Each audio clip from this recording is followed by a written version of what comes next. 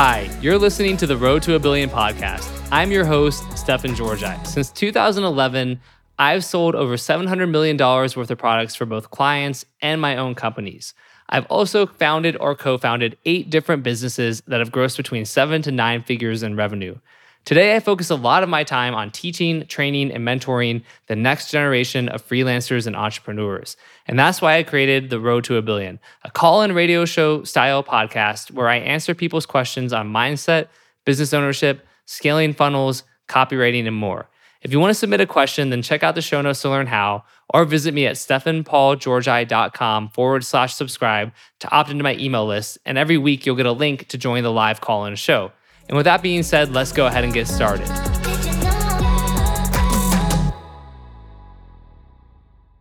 Hey, podcast listeners.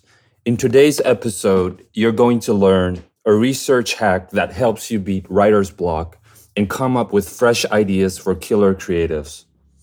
A dangerous trap many copywriters fall into, which makes their copy unusable for clients. And 4 easy ways to make your copy stand out in a saturated market. Enjoy.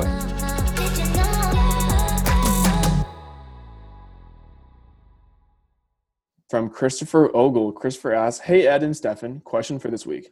What other ways would you find inspiration for curiosity-based emails and topical news emails, aside from building a swipe folder and watching what other creatives are working? Thanks.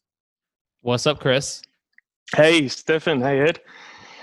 All right. So yeah, I'm going really well. Thanks. Really well. So in Justin's video series for writing emails, he explains the top 3 niches are finance, health, and conservatives. Yeah. So broadly speaking, it looks straightforward to write the story, the curiosity, and topical based emails. But let's say that I wanted to focus on something like gut health. Okay. Because it's an area that I'm more familiar with. What I'm finding is challenge in finding additional places to get ideas for curiosity or topical based emails. Like, for example, gut health in the news. Would you go for celebrities, or how would you find additional inspiration for those 2, curiosity and topical news emails? So what have you tried so far? So far, I really just joined a few lists and paid attention to the emails that are working. I've looked for some celebrity examples and found a few, but I felt like that would kind of run out pretty quickly.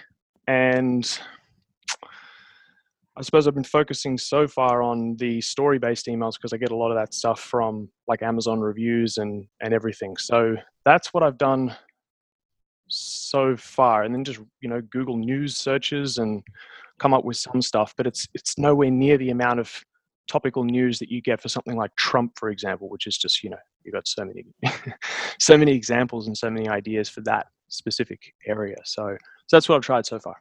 When you search like Google News, what phrases have you searched? Things like gut health, digestive health, gut health, celebrities, that sort of stuff. Got it. Yeah, because I mean, one for me is just like I just did a Google search of probiotics and then clicked on news, and you know the big story trending right now: can probiotics help ease depression? Which then, if I can bridge that gap, so then I could Google like celebrity depression and be like, if there's stories about celebrities who have said that they deal with depression. You could be like, oh, so-and-so has talked recently in the news about their brave fight against depression. And while our heart goes out with them, or for them, to them, whatever, I can't talk. Heart goes out to them.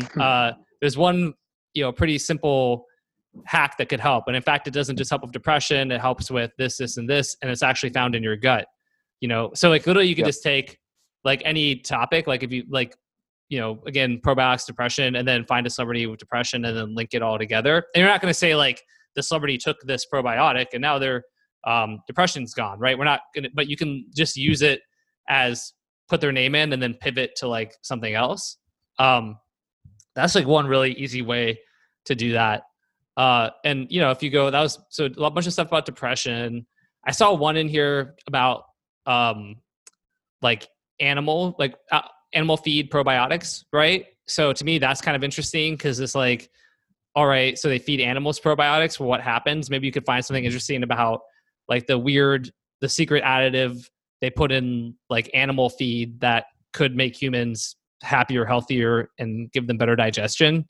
And then talk about how maybe there's like a, like a food recall. So I think you got to just go a little bit, you give yourself permission to kind of go a little bit wider and take some different dots that seem like they're disparate and then connect them together. That's the big thing. Like, so Andrew said that kind of like conspiracy theory, red string push-ups in the map thing where you just make all sorts of connections. Yeah, that's exactly what I mean. I mean, I love doing that. I've done it a million billion times. Like even say there's a story about Melania Trump, left a public like event to go to the bathroom, and you're like, Melania Trump's like toilet trouble ? And they'd be like, oh, there's a story about how Melania Trump went to the bathroom and people said maybe she was suffering from indigestion. Well, if she is, then one thing she should know about is this crazy 5-second gut fix. Like you just sort of take it and connect it. So that's like the big way to do that. And then beyond that, I mean, I've recommended the site before, Science Daily, but going there and kind of looking at the news stories about probiotics and gut stuff too. But again, I would, kind of like a conspiracy theory, all the red strings, and you're just connecting the dots together. That's really the best way to approach that. Perfect. Because I was also looking at things like antibiotics, which there's a lot of stories out there about people taking antibiotics, completely ravaging their gut. And, now they're going to make their way back. So there's plenty of stuff in the news about antibiotics. But what you're mentioning here is interesting because there's kind of like that, not having that experience and writing these is, how far can you go? If you were to send an email to a company to say, hey, test this out, can you actually get in trouble for writing emails that go against antibiotics or, is there a limit, or you just got to experiment and just push the boundaries until you just get told no, essentially. So yeah, I mean, it definitely depends on the company too. I mean, the big thing, and this is really an important takeaway for everybody on the call, because I looked at 18 letters for 2 brands based on the thing where I posted and had 2 companies hire me, and then I went and hired a bunch of writers to write copy for them. And I've talked about it other places. I won't go into it too much now, but some of the writers would just made up stories, right? Like for their sales letter.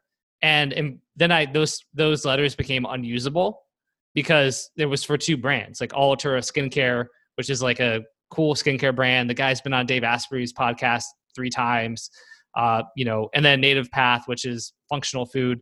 And so, but the mistake is like the copy was actually good, but you've got to know what the client is looking for. So if the client is not the kind of client who wants you to just bring them some aggressive email or a made up story, right, then you can't do it. So it'd be helpful to kind of get a feel for where the client is, like how they market already. And if like they're, open to pushing the boundaries.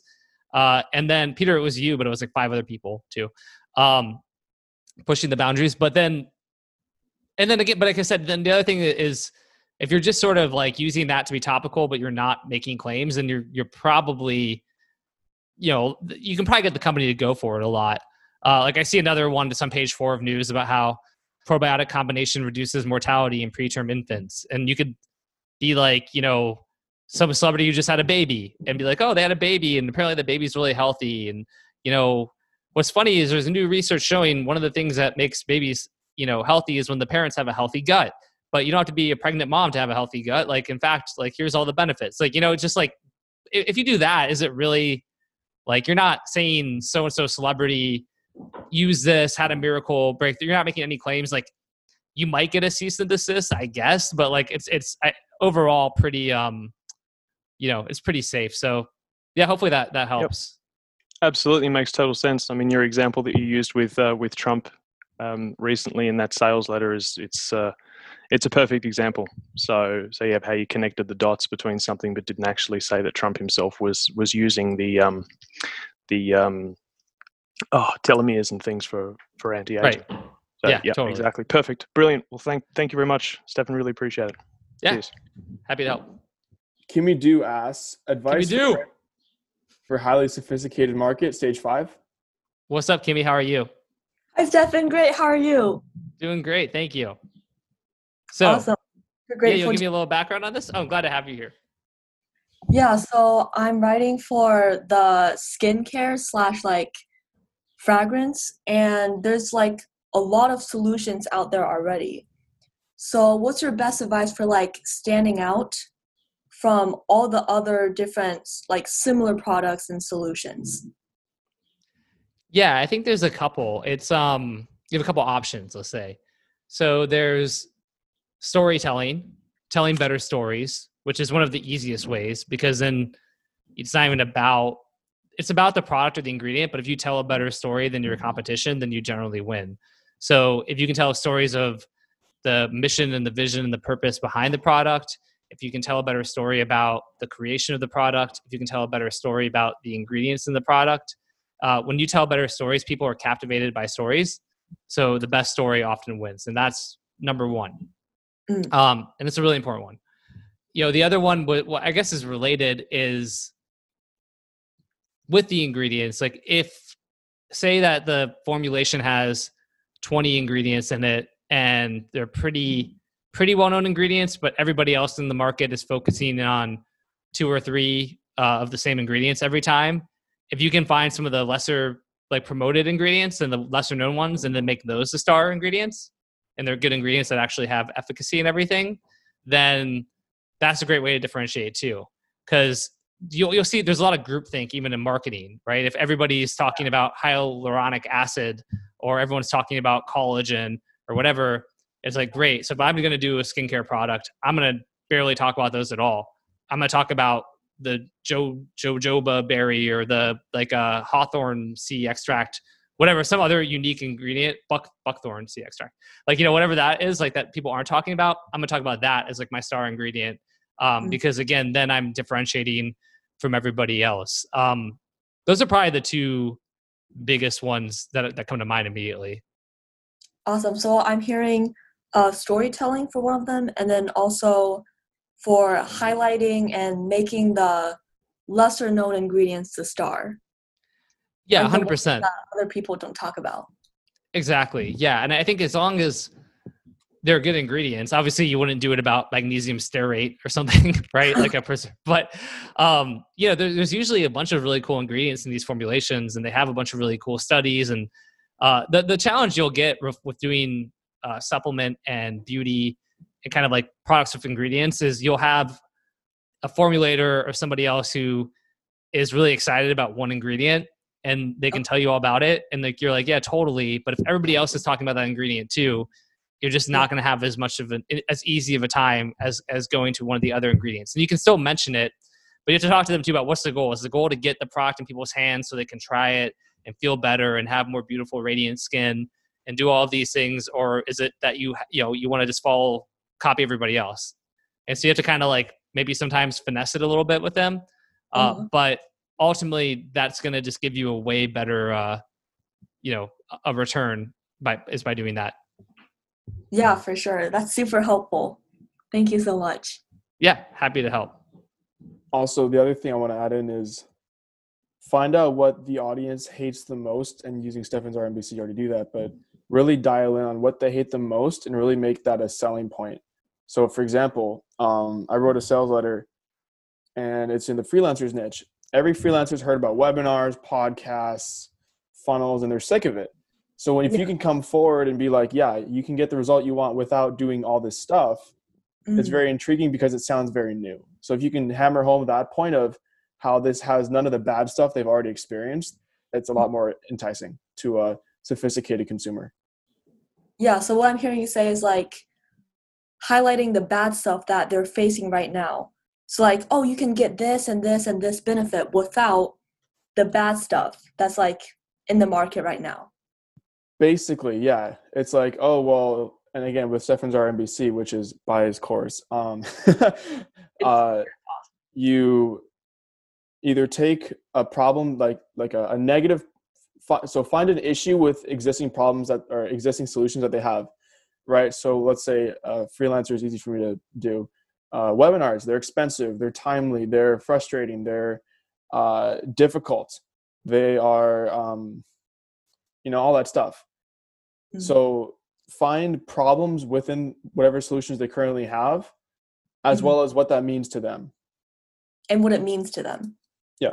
And what it means to them. Because it's like, oh, well, you're trying all these solutions. Well, they're actually not working that well for you. Here's why, right? Right. Thank you so much. Sorry, I'm going to cut you off, Kimmy. No Or worries. talk over you. I'm going to keep doing it. No, I was going to say, Kimmy, one thing I really appreciate about you, and you did this on the first question you asked a few calls back, is that when I give you an answer, it gives you an answer, you really make sure you understand it. So you say what I'm hearing you say, and then you'll repeat it. And I think you do that so that it helps you to learn better, and so that you really get that clarity. It's a really little thing, but I really appreciate that you do that, because I think it really helps. You don't sort of feel afraid to, clarify. Some people are afraid, like, well, if I ask for clarification, I might look dumb or something. It's a really little thing, but I just think the fact that you do that, and I know you're only like 16 or whatever, it's a great skill that you have. So just keep doing that. Thank you so much, Steph. I really appreciate that. 100%. Cool. Thank you, Kimmy. Thank you.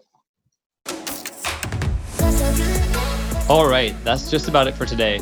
Before we finish though, let me share a little bit more about how you can stay in touch with me.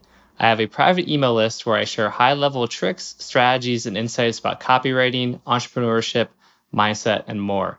In fact, often my podcasts are based on topics I first emailed out to my list weeks or even months earlier. So if you want to get brand new stuff from me every single day, go to stephanpaulgeorgi.com/subscribe. These emails are often upwards of 1,000 words, and I send them every day, so make sure you really can commit to engaging with me on that level. But as long as you can, and you should, because I do drop a ton of value in these emails, go apply to join my list today. And again, the web address is stephanpaulgeorgi.com/subscribe. And in case you don't know how to spell my name, which is okay, it is STEFAN, Paul, and then my last name is Georgi, GEORGI.com. So stephanpaulgeorgi.com/subscribe, and I will see you in my email list.